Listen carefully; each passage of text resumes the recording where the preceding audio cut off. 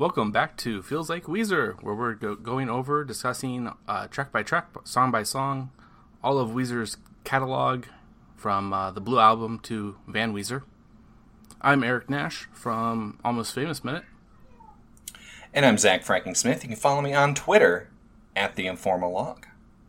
Yeah. Zach, it's been a while, right? I know. Yeah. It's, it's been kind of crazy recently, just getting everything going. It's summertime when the weather is fine. Was that a Beatles song? No, don't think so. Okay.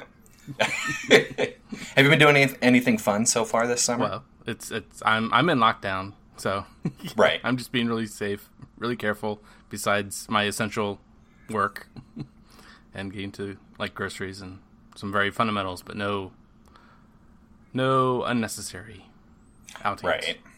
Yeah, I get that, and I've got a pregnant wife and a small child, so I'm the one who goes out and does everything. But, yeah, man, it's nuts. Everything here now is, whatever. It's free-for-all here in Iowa. So it's a great place to live, let me tell you. It's fantastic. But, yeah, man, summertime, I'm still sweaty constantly. We're bringing that chestnut back. So what are we going to talk about today, Eric? I think this is a special episode. What we do for our seasons. This is essentially the start of the new season as far as our show, and that's per album essentially. And this album that we're going over now is Make Believe. Oh, let me tell you, I wish I could make believe that this never happened. No, that's not true. So before we kind of get into like the history of the album and everything, because I for this one especially, I want to kind of get a barometer for us. Like, what do we feel about this album before we start talking about it, song by song? Mm-hmm. So how do you feel about this album, as of right now, without going too far of a deep dive into it? Right. It's I think it's not a standout album. It's not one I think about as being, I definitely want, if I want to listen to some Weezer, yeah, I'm definitely going to go to Make Believe first and then work my way down, thinking about, Yeah, man, Make Believe. All the ones I know I like an awful lot, So, but it's not one that I'm averse to either. I mean, on a pretty recent, just I think essentially 2 days ago, I think, listening through, or no, one day even, yesterday morning. I gave it crack open a nice cold cup of Weezer to get your day started. I gave it one off listening then, and it's pretty good. It's pretty listenable. There's a point here or there where these songs aren't great Weezer, but I don't think they're bad Weezer either. Yeah, that's yet to come. In exactly. My opinion. This is not as bad as I think some out there make it seem to be. I'm with you there. I hadn't, and it's weird because I haven't really listened to this album much besides what we've kind of done for a cursory listen at the beginning, which is very strange because this was like right when I was in high school was when this came out. Like I was deep in the Beverly Hills era. And so you would think that this would be like my most familiar album, but no, like I've listened to this maybe 4 or 5 times all the way through since it came out, and that goes for like, I've only heard Perfect Situation, a few times, before I've started listening to it on repeat because we're talking about it.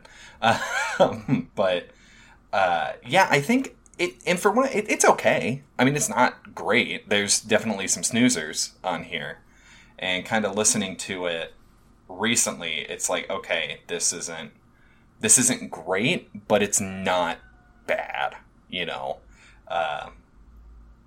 So I'm very interested in finding out why people don't like this album, when you look at it on the surface, it looks like it was a win, I mean, you've got Beverly Hills, which is honestly one of the most recognizable songs of all time. I will go down in history saying that 40 years from now, you start playing that opening riff to Beverly Hills, people are going to be able to catch on to it and know what it is. And especially at that time, like 2005, 2006, I mean, it was in everything, commercials and movies. I mean, you couldn't, turn on a TV without hearing it. It was ridiculous. Do you remember the crazy, oversaturation of Beverly Hills? I definitely have a familiarity with thinking about back at that time. Yeah, it was out there. It was seeping into all the mainstream. Exactly. I mean, it's probably their most recognizable song, and I'm including "Island in the Sun" there, which is also another one of those songs that was everywhere when it came out. And also, it was their first song nominated for a Grammy, which is disappointing for me, just because there's so many better songs. But, I mean, it's a platinum album, it was incredibly lucrative, and, the Rivers, his writing, it was back to that kind of like lyrical and more personal songwriting style that he used to have with like Pinkerton and Blue, and to an extent Maladroit. So, it's everything that Weezer fans would have wanted, but I just don't get why, like, everyone hates this album. And I hate absolutes like that. Yeah. So, absolutely. It's not everyone. Yeah, okay, all right. I almost everyone. Right. There we go. Let me qualify it here for you. So, like, kind of looking into the history of the album, so, like, starting it, pre-recording and demoing started before Maladroit was released, and it took him, like, 3 years to write this album, So, Carl Koch, unofficial fifth member of Weezer, and the band, they'd upload like early demo versions of songs for a fifth album, which they didn't have a name for it yet. But then after their Maladroit tour, they scrapped the whole thing and just started from scratch, which is interesting. It's an interesting. It's an interesting move to take there, Rivers. Well, and I'm familiar with other bands that have done that kind of something similar, but not necessarily maybe just because of their feelings about what's happening with it, where it's going. It's more like right. I think what isn't it the Green Day American Idiot debacle is that they had a whole bunch of stuff recorded and it got stolen or something. Really? Yeah, things like that happening, and that's why. But a whole start over from scratch would happen. Yeah. Well, join us for a sequel podcast, 50 Shades of Green, where we go through Green Day's entire discography, song by song, track by track. You can hear my child being tortured in the background right now, which is great. But they didn't have their stuff stolen, so that ended up with like hundreds of songs that Rivers wrote, and they demoed during that time period that just kind of got left on the cutting room floor. But we did get to hear some of these on Death the False Metal, including their amazing cover of Unbreak My Heart, which was one of the songs they covered at this time. Also, I think it's worth noting that this is the first album that they actually release like a full cover of a song, like as a part of their main album. Ooh. Right? What? Isn't it Best Friends? Isn't Best Friends You're my best friend and I love you? Yes, I do. Eric? Is that the... Are you talking about the Queen song? Well, who did the original of the song you're talking about? Oh, man, I shouldn't have said this. Best Friends, Weezerpedia. My best friend. Oh, no. Oh, no. Wait. Hold on a second. Yeah, I mean, because, on Weezerpedia for the make-believe, for the album itself, track listing says all songs written and composed by Rivers Cuomo. So we're not getting to a album or even... what? EP or single, B-side, whatever. I Not don't- yet. Still not I don't yet. believe Have this. we had a cover that they released on their through one of their records? And so it's only the And- two that were the compilations. In all of my research, boy, did I screw that up. Yeah. I'm cutting that whole thing out Ah, because I don't want to look like an idiot. No, I'm kidding. We'll find out. We'll see what happens. So anyway, while they were writing this album, Rivers kind of went through like a spiritual change within himself. He thanks Rick Rubin, their producer at the time. He introduced him to Vipassana meditation, which you obviously know all about, right, Eric? sure. As a practitioner. But for those in the audience who don't, it's a self-oriented meditation process. So it's about introspection. It's about, looking in on yourself and figuring out what you can be better for you. So it literally translates to special seeing, but they, Buddhists or whoever practices this, they refer to it as insight. So again, looking into yourself. So it's designed to help you find the 3 marks of existence. And I'm going to screw this up real bad. I tried to find pronunciations, but I couldn't. Anicca, which is impermanence. Dukkha, goal dukkhat. Dukkha, suffering, unsatisfactoriness is what that is. And anatta, which is the non-self. It also teaches you about morality, mindfulness of breathing, reflection, that kind of stuff. Or something like that. You can definitely Google if you want to find out more. But let me tell you, that was what I gleaned from from my research on Vipassana. But you can really see that when you look at the lyrics from this album. Rivers said that many of the songs were a return to musical, emotional bloodletting, which is like super metal sounding, So you kind of get to see his writing style change from this kind of, especially you see in Green where it's, okay, I'm just going to churn this out, make pop ballads, and then be fine, to a more introspective kind of thing. So the song Pardon Me was written after a meditation course, and the teacher made him repeat, I seek pardon from all those who have harmed me in action, speech, or thought. And that's reflected within the song, which I think is interesting. Well, but how could he write it? Because that was a song by Incubus. This is a cover, right? Okay. Are you making fun of me now? This podcast is over. Pack it up! We're done!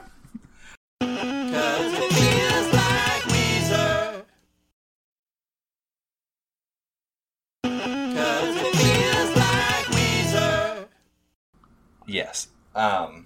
So he also wrote Hold Me, which is one of my favorite songs on the album, while he was fasting, which is not one of my favorite things to do. So I don't do it.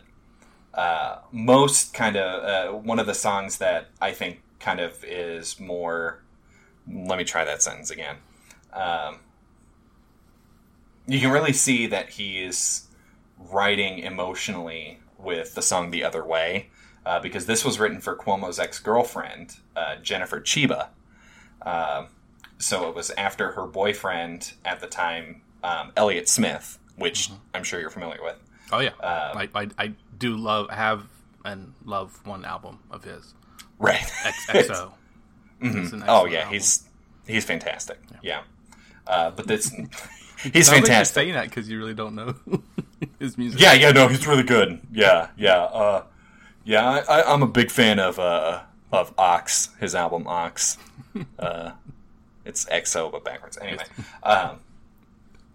all of this is to say he wrote it after he committed suicide. So, we really vamped into a joke there, and then it was very depressing after that. So, good work, Eric, is what I'm saying.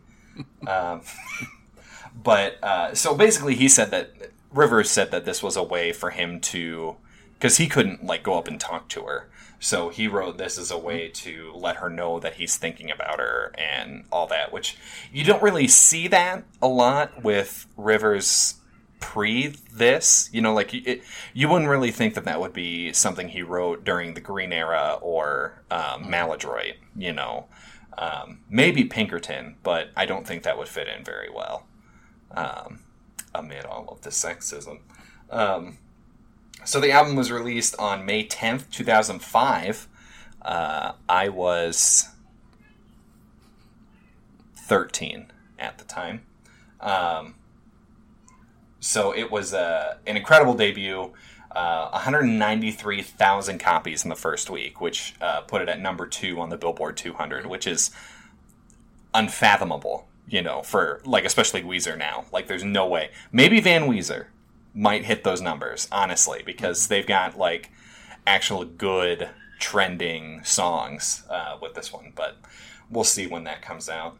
But the reviews were mixed, and I didn't normally want to talk about the reviews in these specials, but I had to this time because boy were they mixed. We got Rolling Stone giving it a 4 out of 5. Sputnik Music gave it a 1.5 out of 5. Slant gave it a 2.5 out of 5. IGN gave it a 9.3 out of 10. And the greatest review of all time comes from Pitchfork, which gave it a 0.4 out of 10. Which led to a wonderful and delightful text exchange between me and you, where you just absolutely would not believe that that they got a 0.4 out of 10 during this, which it brought me quite joy. Brought me a lot of joy there when I was reading through those and saw that they got 0.4. Good Lord. So the negative reviews tended to focus on like the overly poppy music, also, you know, that it was kind of mediocre. But a lot of attention was paid to the lyrics, where a lot of them, you know, people found you kind of split into two camps, kind of like with Pinkerton when it first came out. You either really like it because the lyrics are so self-deprecating and maudlin, or you hate it because it's too self-deprecating or maudlin. But you kind of look at it, and it's like, well, this is the reason that everybody likes Pinkerton so much, you know, is because the lyrics are so personal and so, like, sad. But you're not going to like this because it's the same thing. I don't know. So hopefully this season we'll find out why people aren't a fan of this album. Why people aren't fans of this album. That sentence didn't work here, but I got a few random tidbits before we wrap up here.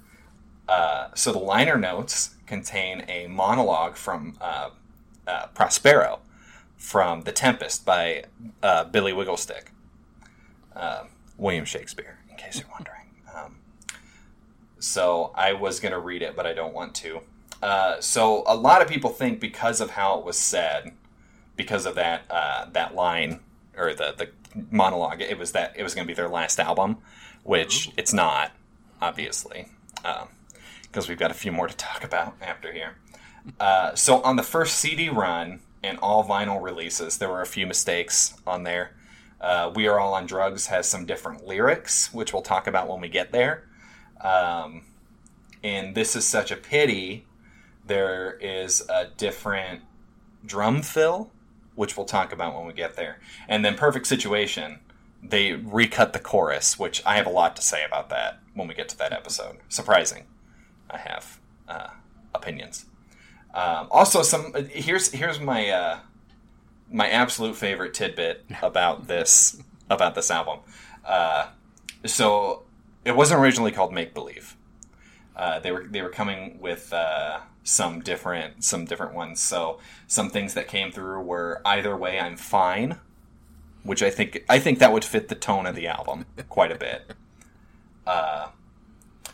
Another one was Somnambulist's Dream, which I found out that somnambulism is sleepwalking.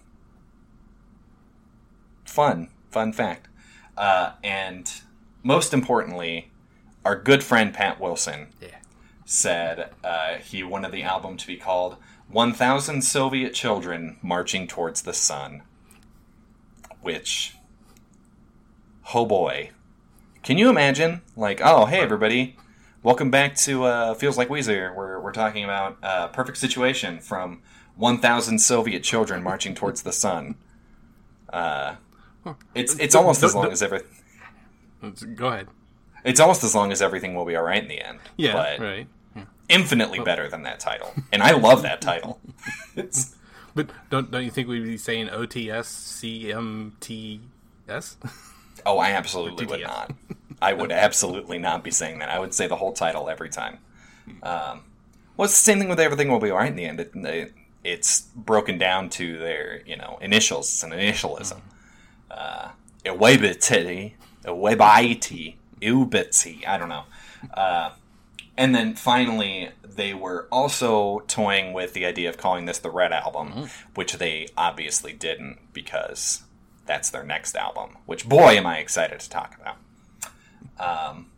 So that's basically Make Believe. Great season, Eric. We'll come back for the Red Album next. And, no, I'm kidding. But this is going to be a season of firsts, Eric. Okay, yeah. Yeah, but not the first cover on an album. Thanks for joining us for Feels Like Weezer. I'm Zach Fragging-Smith, and we're done. We're done with the podcast. No, we've got our first international guest, which I'm very excited about. It's the first time we're going to be releasing 2 episodes on one song, which I'm very excited about. Oh boy! And the whole reason that's happened is because I cannot keep a schedule. So, but yeah. Other than that, so we nope, I don't have anything. So, what else you got? Well, I think we could just mention do our little plugs here. Right. Yeah. Absolutely. Yeah. So we're working on a Patreon. Okay. Okay. Yeah, we're working on one. But we don't have anything set up because here's the thing. I mentioned at the top of the show that my wife's pregnant. The baby is due in August, which is very exciting. We're hoping to get most of the stuff recorded before then, but there may be some sporadic, timing things that aren't. You were going to miss a few weeks, but, it's all because I'll be sleep deprived. Baby number 2. Woohoo. I'm actually very excited. Don't take my tone as not being excited. But, yeah, so we may have some gaps in programming there. But we were going to start a Patreon with Make Believe. But with all that happening kind of around here, we're going to push it back to the Red Album. But I want to hear from you guys. I want to hear what would you like to hear us talk about for bonus episodes. What other kind of things would you like to hear from us? Or, what will be tiers, like what kind of things you would like to see come from Feels Like Weezer with the Patreon? What would you like to see behind a paywall? Because we're obviously going to keep this show as free as possible. But, like I said, I've got another baby on the way. Babies ain't cheap. I don't know if you know this or not, but so yeah, we'd love to hear from you guys what you would like to see from us. You can talk to us about it on the Feels Like Weezer Listener Society, which is on Facebook. You can shoot us a DM on Facebook, which is Feels Like Weezer. Just look us up there. On Twitter @FeelsLikeWeezer. You can also send us an email, feelslikeweezer@gmail.com, and we'd be more than happy to hear from you. If you really want to, you could leave those suggestions in a review on iTunes, which is, something that if you don't want to support a Patreon, that's one way to help us, and it's completely free. So, yeah, did you see that? Did you hear that? Did you hear that brilliant segue, Eric? That was beautiful, and I'm getting no feedback from you all, and it's very depressing. Feels Like Weezer is part of the Pantheon Podcast Network. You can check us out at pantheonpodcast.com or follow us on Twitter, PantheonPods. You can listen to podcasts from former guests, Heather, from the Make It Stop podcast, and you can also hear Quentin and Travis from the No Filler podcast. But we also have a podcast on there from our very own Eric Nash. Tell us a little bit about it. Yeah, that's Almost Famous Minute. I think I mentioned at the top. And that's a movie by minute type podcast going over the movie Almost Famous. 1 minute at a time. So you can kind of see a little similarity here between that and this. Yeah. It's almost like we just flat out took the idea from there. But we also have our TeePublic, which you do the designs for and everything. So, which are I love our TeePublic store. And some it's of fantastic. The blocked designs. Oh yeah, some of the too hot for TeePublic designs. You know, those are pretty spicy. But Eric, where can we find you on Twitter? At Lucky Mustard. And I also have my Instagram, at Lucky Mustardine. And you can follow me on Twitter, at The Informal Log, and you can follow my Instagram, at ZSmithBGrayman. That used to be my whole thing, was it would be ZSmithB and then whatever the social media was. See? I knew how to brand. For some reason, I thought it was a play on grammar. Since you're a library, you were a library. Right. We don't talk about those days anymore. No. It's Instagram. Now. Yeah. I used to be Facebook was ZSmithBBookin. Mm-hmm. My Goodreads, which you can always follow me on Goodreads, is ZSmithBReadin'. Nuts. It's, that's how you brand like a pro. Anyway, so we'll see you next week for the first episode proper of Make Believe. We're going to be talking about Beverly Hills, which, boy, do we have people who have a lot to say about Beverly Hills. So, thanks, everybody, for listening. And thanks, Eric, for joining me today. Yep.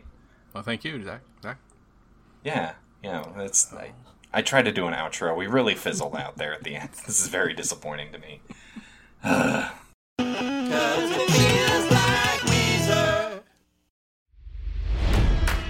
It's NFL draft season, and that means it's time to start thinking about fantasy football. FantasyPoints.com features industry-leading experts and prognosticators using proprietary hand-charted data to help you score more fantasy points. FantasyPoints.com is the place to go for whatever kind of fantasy football you play. Whether you play fantasy football, daily fantasy sports, or do a little bit of everything, Fantasy Points has the meticulously researched content to guide you to victory.